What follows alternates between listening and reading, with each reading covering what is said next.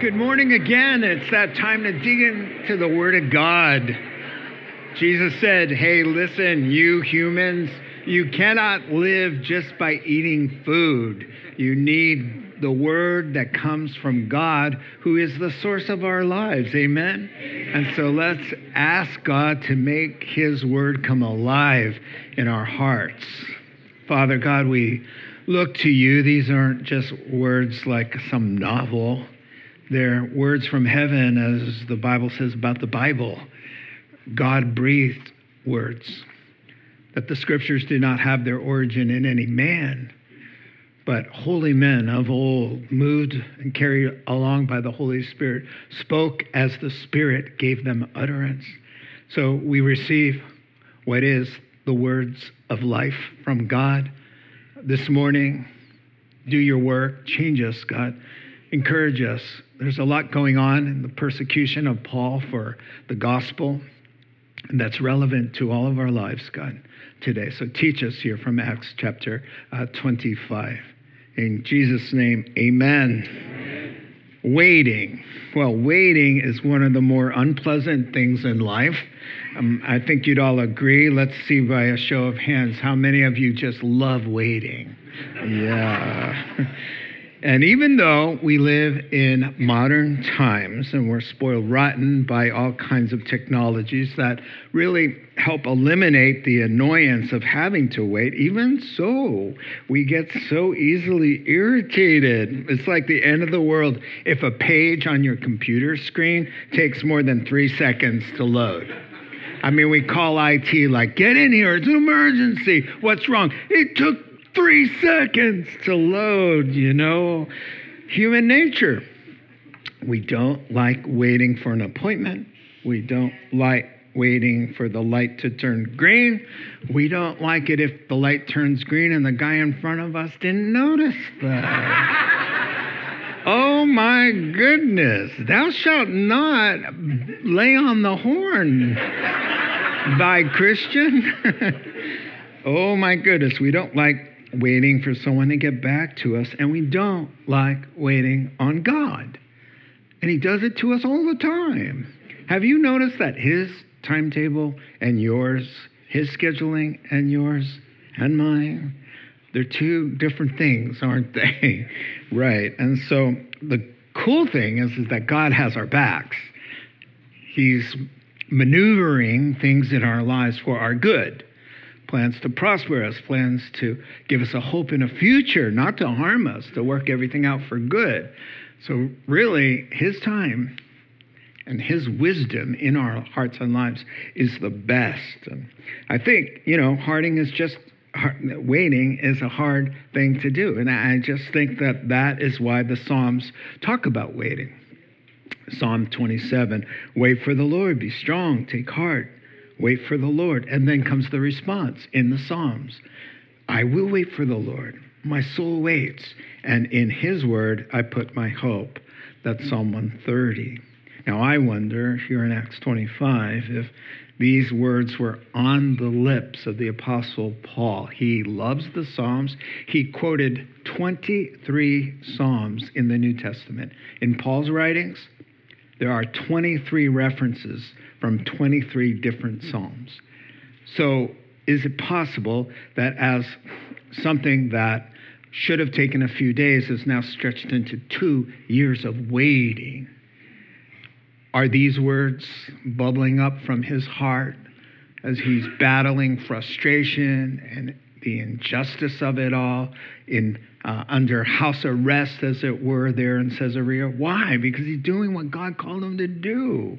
Trying to help people come to heaven and not to perish, to come to know the love of God and have purpose and meaning and joy. And for that, He's in chains and He's waiting. God is giving him grace. He's stuck in a holding pattern. He's caught between two administrations that are changing, and it's been stretching on for a couple of years. So let's look at the last verse of the last chapter, and then we spill over into this morning's passage, Acts 25.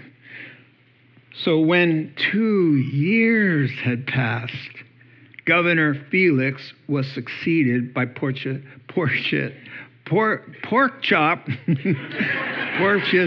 Festus. Oh man, these names. But because Felix wanted to grant a favor to the Jews, he left Paul in prison, even though he wasn't convicted. Verse 25, verse 1, 3 days after arriving in the province, Festus went up from Caesarea to Jerusalem. So we're talking elevation, not direction, because he's actually went south to Jerusalem, where the chief priests and the Jewish leaders appeared before him and presented the charges once again, 2 years later, against Paul. They urgently requested Festus as a favor to them to have Paul transferred to Jerusalem because they were preparing an ambush to kill him along the way. Governor Festus answered, yeah, Paul's being held in Caesarea, and I myself am going there soon because that's where I live, and that's where I do my business, implied here. Verse 5, let some of your leaders, I like it in the Greek, it says your first men. Some of your leaders come with me and press charges against the man if he has done anything wrong. And in the Greek, if he's done anything wrong is out of place, if there's something out of place. I like the little nuances of the original. And so that's where we'll park from now. For now, we'll get down to verse 12 and his famous appeal to Caesar. This morning. And so, this ongoing trial in Paul's life, pun intended, because he's got a trial, but it's quite literally legal action against him because of the gospel that people around him do not wish to hear. They've gone so far as to want to kill him, to stop him, because he's sort of the driving force of evangelical Christianity in the first century. And so they figure if we kill him and shut him up, it'll put a dent in the whole momentum of the Christian movement. And that's what they're after here. But, I imagine it's also frustrating to Paul, but what we're taking away and how this is relevant to us is that through the injustice, through the pain of being falsely accused and all of that, we never really see Paul lose his cool. He has peace. It just seems to me that he always focuses on the promises of God and not the problem. And that he seems to, my takeaway, he seems to, when difficulties come, turn it into an opportunity to give his testimony and to defend himself by sharing the gospel. And so I think that's a good way to think about life. That God has allowed you in the circumstance you are in now so that you could shine some light to people who need to hear.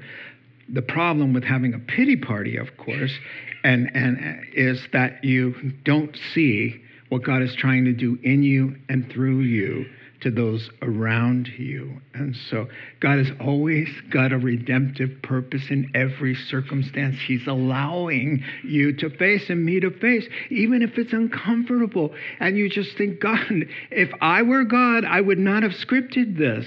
I would not have entrusted this ordeal to me, because I'm the least likely to withstand this kind of pressure, and yet God goes, trust me.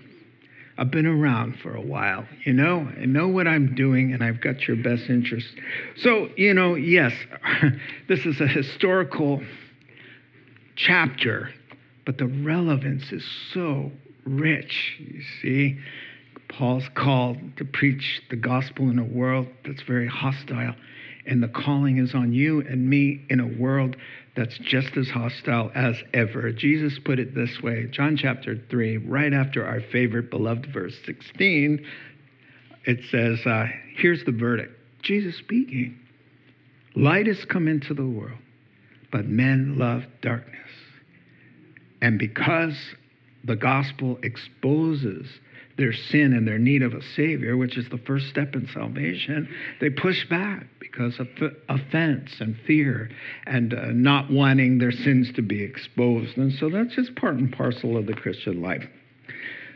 So I think as we look at this chapter and coming up with King Agrippa, the things that kind of crack it open for us is thinking, this is what we can expect from the world, always.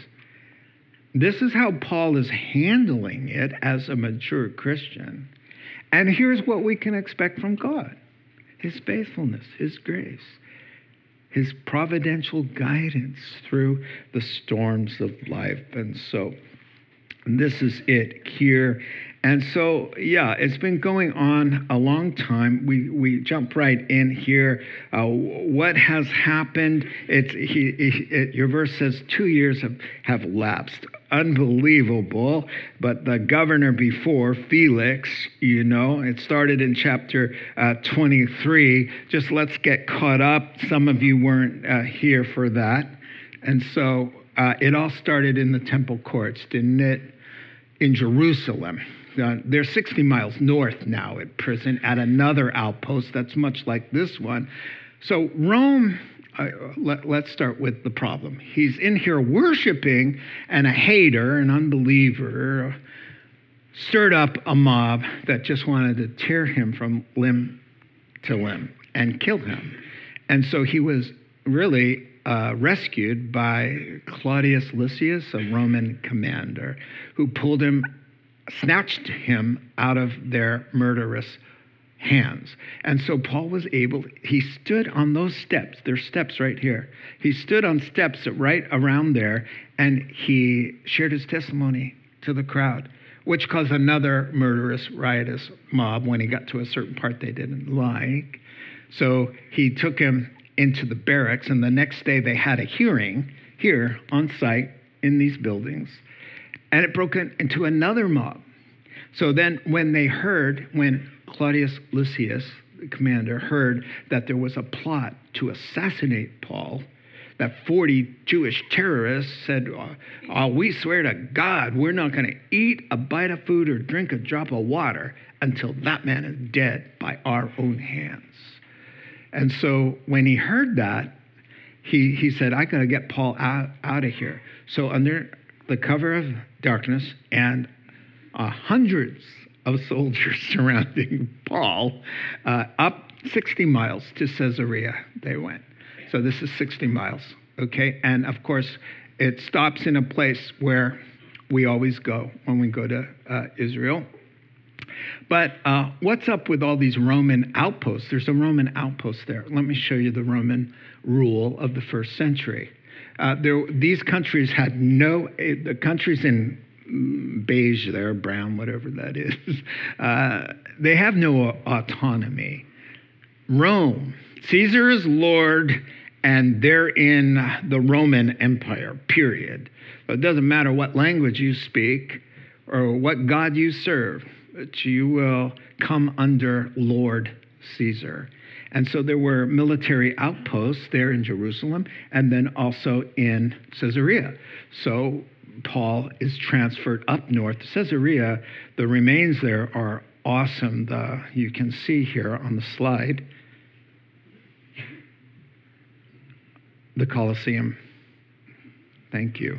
And yeah, so we go there. This is where Paul is. This is where Paul would be speaking. This would be Paul, perhaps even here in the arena, sharing these defenses. They're somewhere in the area. He is there waiting and serving God. And to Paul, he's a Roman citizen. He's not been convicted. He's under house arrest in the palace there, right? So, and the governor let him have his friends come all the time. So the friends are coming in, they're having Bible studies, and they're, quote, supplying everything he needs. He's writing epistles. Could be the place that he wrote Philippians, Ephesians. It's either here or Rome, but he certainly can be writing the epistles right here, which are called the prison epistles. So Paul is biding his time well. He's not saying, oh, get this, please get this. He's not saying, after all the years I have served you, where's the promise of deliverance? 2 years. He's not doing that. He's not saying, I need to take a little time off and just kind of upset, No, he doesn't do that. He says, God, thank you.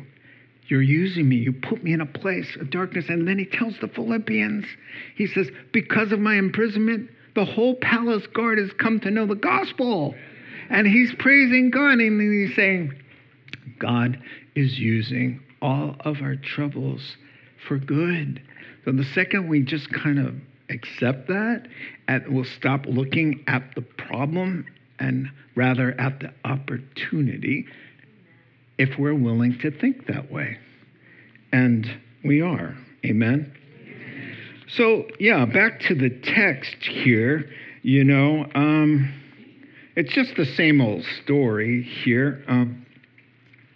3 days after arriving, 3 days, he's the new guy. He's the new sheriff in town. And how he is rated as a governor is how well he keeps the peace in his region. And his region is Judea. And so smart guy, he's a diplomat. By the way, historians give him an A.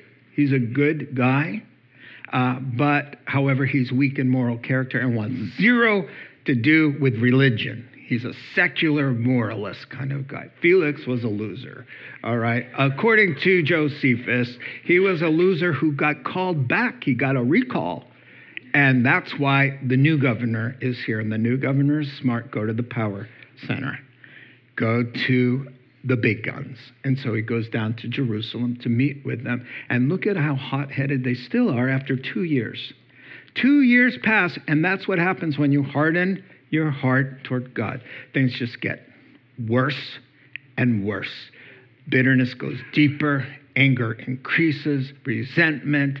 They become murderous. They are religious men quoting scriptures, standing up and teaching the crowd in God's name. And they're setting an ambush for God's man, God's hero, to kill him. And all the lies they're telling. These are guys in robes, praying long prayers. This is what happens when you have a religious outward experience, but not inner transformation. And sadly, you meet those kinds of people. They're Christian on the outside in every way, shape, and form, but just listen to what comes out of their mouths. Well, Houston, we have a problem. All right. So it doesn't always mean they're not a believer, but there's a short circuit somewhere. And yes, indeed. So urgently pleading. So just, don't harden your heart like that. So their request to Festus now is scandalous on many layers. Here's what they're saying. Look, if you want our endorsement, if you want us to leave a 5-star review on Google for you, which the emperor's going to see, then you'll do us a favor. See that in your text? As a favor to us. Do you want our favor? Well, then you'll do us a favor. Do you, I'll scratch your back, you scratch my back, and all of that, right? And that's what's going on here. And here's what they're saying. They're saying, we got this guy. He's super dangerous. He's nasty. He's a horrible human being. And he happens to be back where you live and up 60 miles the road there north. Would you just let us have him? We really want to kill, or we really want to try him and bring him to justice. But what they're going to try to do is, of course, kill him. And look at how random a thought that God, the sovereign God, who's in the room, whether you see him or not, dealing with a godless governor who randomly is prompted to exert his macho ego and say, no, I live in Caesarea. That's where I do my business. That's where Paul is. Now, if one of you guys or a few of you big important people want to come with me to my house where I could do it where I'm comfortable, then I'll do it there if he's done anything wrong. You see, now look at this. God just saved Paul's life. Nobody even knows it. Right? A random thought. And that's the way he always works with all of us. We have a God who is randomly, or so it seems, manipulating people's thoughts. Anybody that has anything to do with you and their decision impacts your life is under the sway of not even the person, not even the devil. The only person who's in charge of your life ultimately is God. And he's allowing things, sometimes he allows things he hates to accomplish things he loves. But just know this, your circumstance now, he's loving it. I'm sorry. He's loving it for the good that can come of it for you and for those around you. So don't despise it. Yes, if you want to pray about getting through it, sure. Or that God will remove it, yeah, of course. That's normal. But accept it for what it is and ask God, what are you doing in me and through me in this moment? So you can be effective and productive for him. Moving on. Verse 6. After spending 8 or 10 days with them down in Templetown, he went up to Caesarea. He goes first down the hill and then up to Caesarea.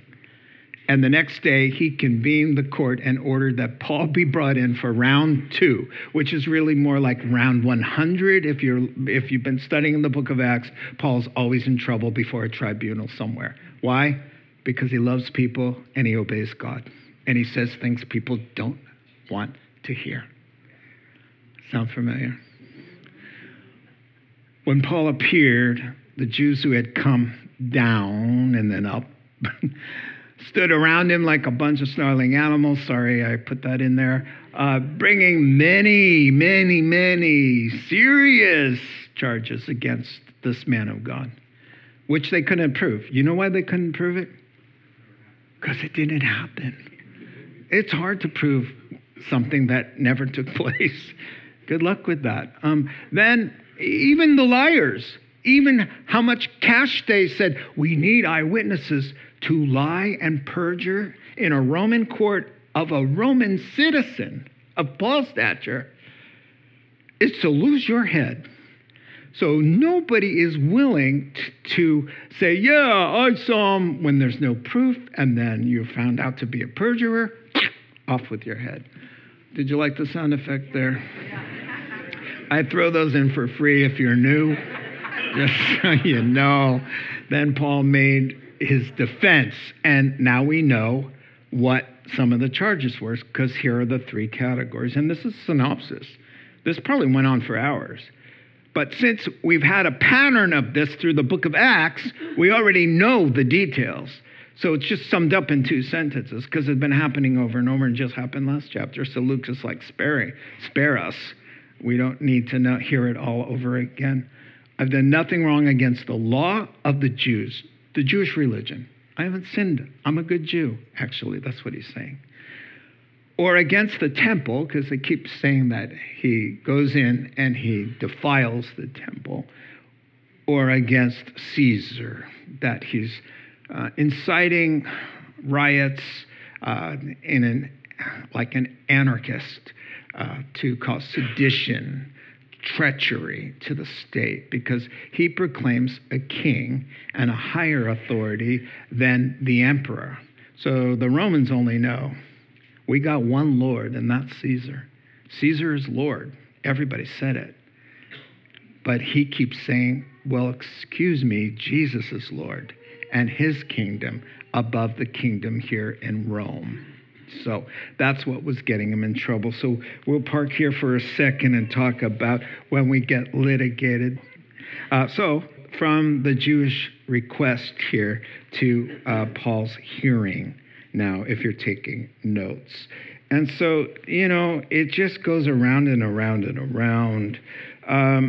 Paul's opponents dish up the lies and the false accusations, and Paul defends himself and shares his testimony and the gospel. So they bring in many serious charges. I've already talked about some of them, but yeah, he says, listen, they say I'm a heretic and I'm breaking all the Jewish customs and I'm preaching a false gospel, I'll show you everything I preach in their Bible.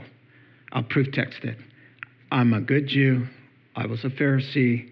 I believe in the same God and Bible they use.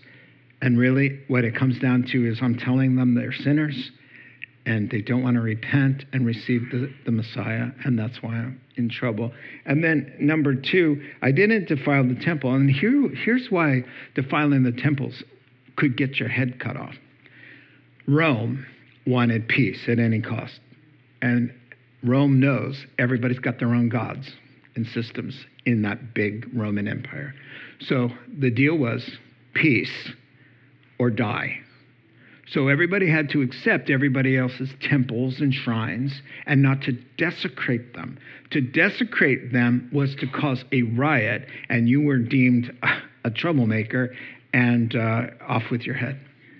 And so that was a serious crime. And of course, Paul wasn't defiling the temple. He was worshiping in the temple. And so these are the things that he had to defend himself. And he would say, you know what? Why they really hate me, Your Honor? Because I was one of them. And they know that. I was the head Pharisee. My department was persecuting people like me now.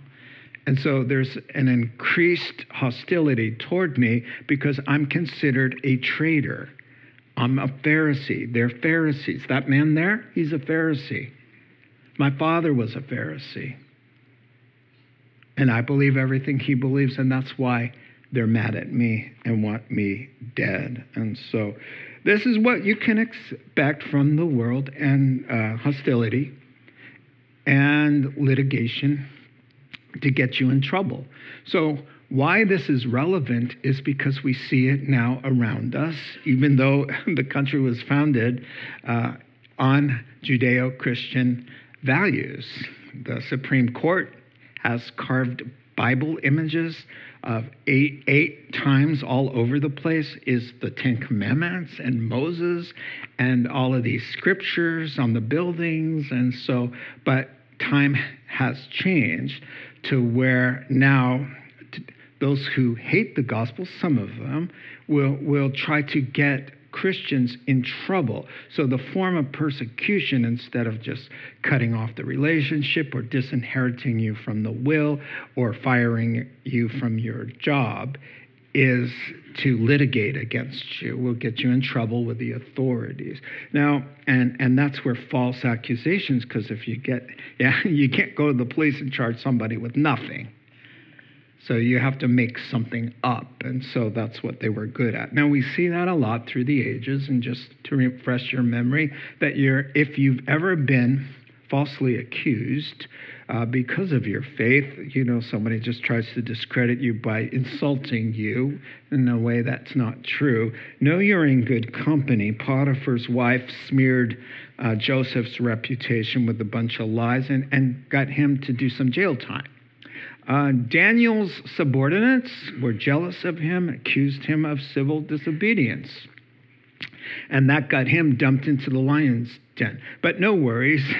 When God brought Joseph out of the slammer and put him on a throne, Daniel, oh my goodness, he was lifted out of the lion's den. And it says there in Daniel chapter 6 that no harm was found on him because he trusted in his God.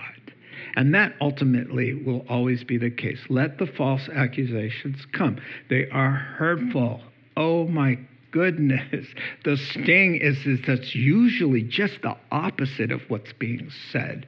Instead of being an insurrectionist, he's actually preaching Romans 13. Submit to the governing authorities and respect them and pray for them and pay your taxes, to quote him. Oh my goodness, that's the ow, is that the lie is really 180 degrees from who you really are. Awesome. But they accused Jesus, didn't they? I'll list a mile long. They accused our Lord of being a glutton. They accused him of being a lowlife. You hang out with lowlifes, that makes you a lowlife.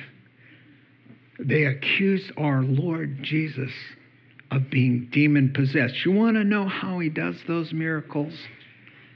By Satan's power that lives in him. Wow. Now, how did Jesus respond to that? Well, Peter tells us that when they hurled their insults at him, he didn't retaliate. When he suffered, he made no threats. Instead, he entrusted himself to God the Father, who judges justly. That's a beautiful thing. There's the scripture there. Now, we entrust ourselves to God, and King David knew all about that. And when you are insulted for Christ and persecuted for him, hang out in the Psalms. Psalm 64. Listen to this.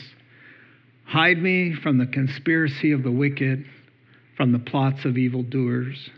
They sharpen their tongues like swords and aim cruel words like deadly arrows.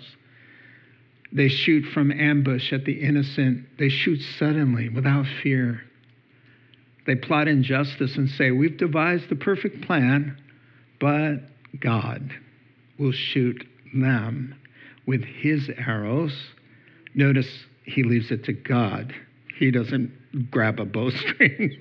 He says, God is on this. They will suddenly be struck down.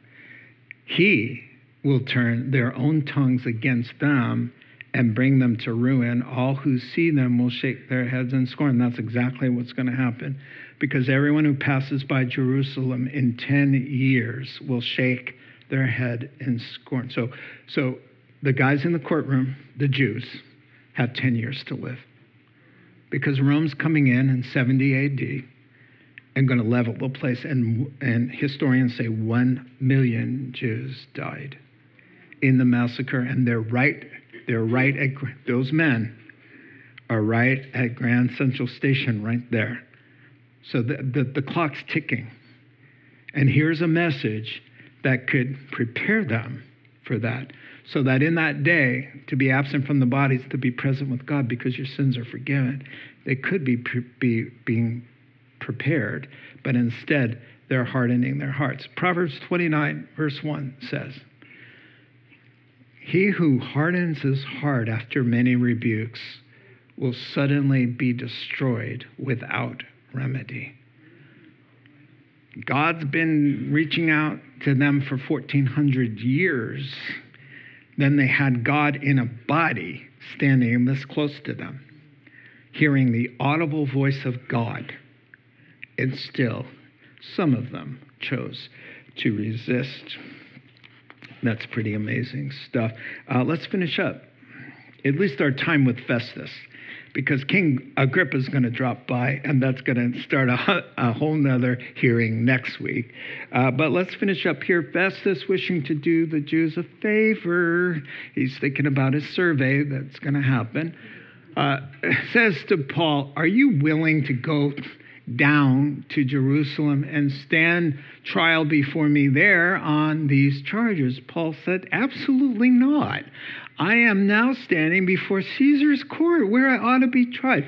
I haven't done anything wrong to the Jews, as you yourself know very well. I feel like that's an anointed arrow right into the heart of this good man. You know exactly what's going on here.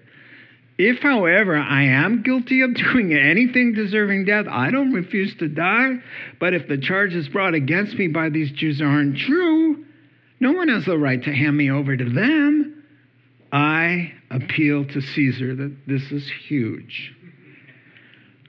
After Festus had conferred with the council, because hardly anyone could do that except a Roman citizen with honors, you had to have the full-fledged Roman citizen card, which he has, and he's playing it.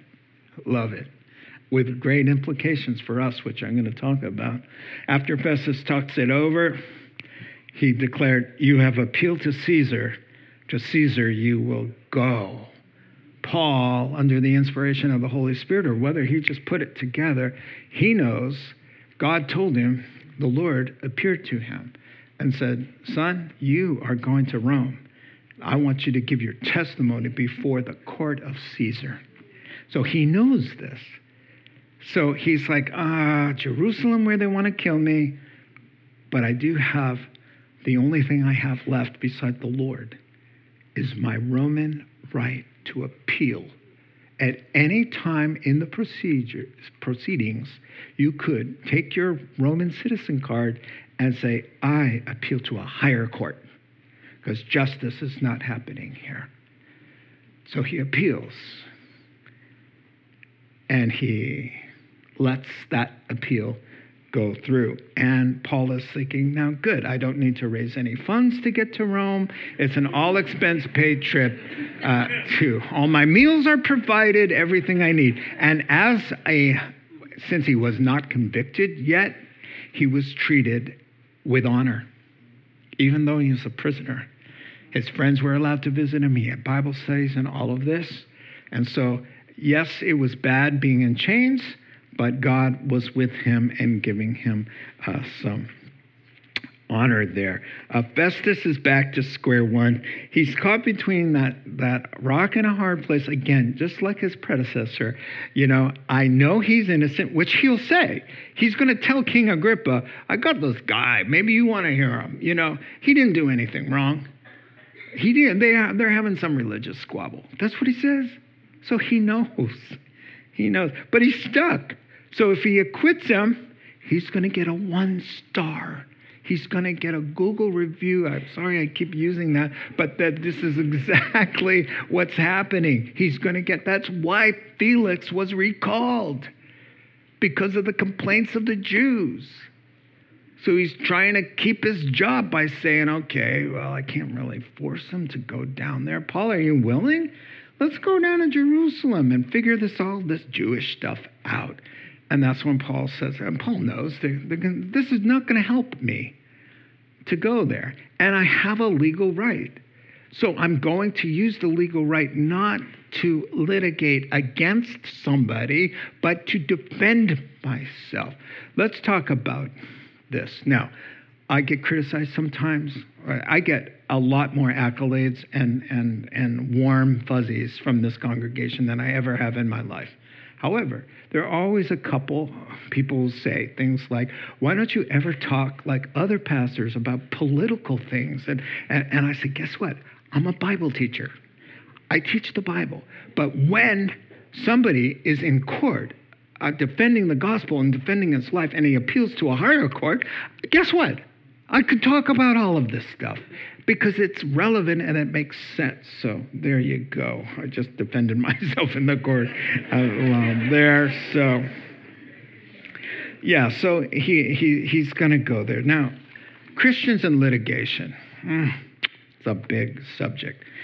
Number one, as I said, he's not aggressively, with hostility, going after somebody, which plainly we are called to consider not doing that, especially toward another believer. Paul the Apostle to the Corinthians who were suing each other, you didn't bring back my shovel, so they take it to court, and Paul says, you know what, you guys, that's a disgrace. These people know you go to church, they know you're a Christian, and they see you squabbling back and forth for what? For your shovel, for your tractor, for the rear end collision, whatever. Paul says, this is Bible. Why not rather be wronged and trust God? Jesus said the same kind of thing. He said, listen, if there's an aggressive thing going on, don't fall into it. Don't become like them, and they're suing you for your shirt, and look at it. It's a little small thing. They're suing you for this. He goes, why don't you give them the shirt and then stop at Nordstrom Rack and pick up a coat and say, I just thought you could use a coat too. That's Jesus' thing. And by the look on your faces, it's the most unpopular thing Jesus ever said. What are you talking about, Jesus? Someone's suing me, and I'm going to throw in something like he sues me for my car, and then I throw in a bike in the back seat, God says, I just want to keep your heart sweet and not being like, you sue me, I'll show you. I got a Jewish law firm that is from Jerusalem. They're going to Jew. Now, however, Paul is using the court system that affords him the right to defend the gospel and defend himself. With love in his heart, with humility, he says, I'm going to make use of my right to appeal to a higher court. That's what he does. And I believe that this is a precedent, and so do many others, for Christians in this kind of circumstance to defend themselves and to defend God's vested interests and the faith. So these kinds of things happen, especially when God's authority, which is the government, is doing something that's unjust. Then we can appeal. Just is exactly what's happening here. Now, and I will bring some modern day examples for you who love that so much. Churches and synagogues, as you know, were unjustly singled out and forced to shut down, while Safeway, Home Depot, ice cream shops, liquor stores, marijuana dispensaries, and abortion clinics could remain open, but no churches. All right. So offending churches that did open their doors like ours were fined and harassed and demonized and slandered in the local papers and all of this. And many pastors were forced to appeal to Caesar. And in this case, Caesar sided on the church's side. So many of them, like Pastor John MacArthur for Grace Community Church in LA, they won their legal battle with the state of California and the county of Los Angeles, who both the state and the county were ordered by the courts to pay each $400,000 to the church, which they used to, you can applaud. But see, isn't it a dangerous slope? It's a slippery slope, because here we are, we're doing it, that righteous indignation thing, and before long, we're no longer loving them. We're no longer thinking of them as sinners who need God's grace, and we love and pray for them, you see, because then we're become, see there. And that's exactly what Jesus says. No, don't do that. Defend yourself, defend the gospel, pray for them, keep a humble heart. Act in ways becoming of Christians. Pastor John said, I appeal to Caesar. And Caesar said, we're going to side with the church on this. And this is what they said. And California had to pay $2 million in fines to various different churches and nonprofits. The hypocrisy was crazy, and that's what the court cited. Is that this one standard for churches and everybody else, like Chevy's with the no singing thing. So we couldn't sing praises to God. But if you went to Chevy's on your birthday, they'd all come over and they'd sing happy, happy birthday, da da da da da da da da da da da da. But you can't do this at church. Boom. That was all just like right there. If you're new to the church, I don't always act like this. Okay, maybe once in a while. Yeah, so no. And with no masks.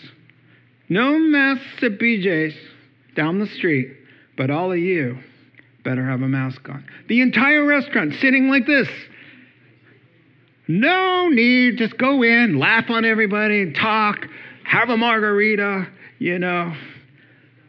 But don't go to church without a mask on. So the courts, the godless courts were saying, you know what? Something about that's not right. So let's side with the churches, So it goes on. I want to say this. We're not doormats, all right? We're not doormats. Now, I'm speaking to people who don't err on the side of being doormats. So what I need to say to you guys is that we're not crusaders either. Somewhere in the middle would be nice, to where we're able to, with the right spirit and with the wisdom of God, handle these things. Now, I will close out with some of the more things that are pressing. And this is just coming down on all of us, everybody in this room. Employers, sports teams, armed services, schools are now forcing Christians to violate their consciences on many different levels, whether it's taking a vaccine or supporting a cause that they'd rather not support. We all, Christians, love people. Every kind of sinner imaginable is welcomed here. We preach the gospel of repentance. The Holy Spirit comes in. We applaud the new behavior, but we don't, for example, Kroger's in the South. It's like a Safeway chain, whatever. And they had two older women who were Christians. And they wanted them to wear certain colors and a pin and a apron, right, to support LGBTQ lifestyles. Now, here's what they said. They said, hey, listen, I'm a gay brother, love him, and his lover, whatever. And we're cool with gay people. We love gay people. We just don't want to wear the colors because we're Christians, and we just say, while we love you, we don't really agree with that particular choice. That's all. I love you, right? So they said, wear it or we're firing you. So they fired them. Then they appealed to Caesar. And Caesar said, Kroger's, you will pay them $180,000 for violating their freedom of religion by forcing them to do something against their conscience like that.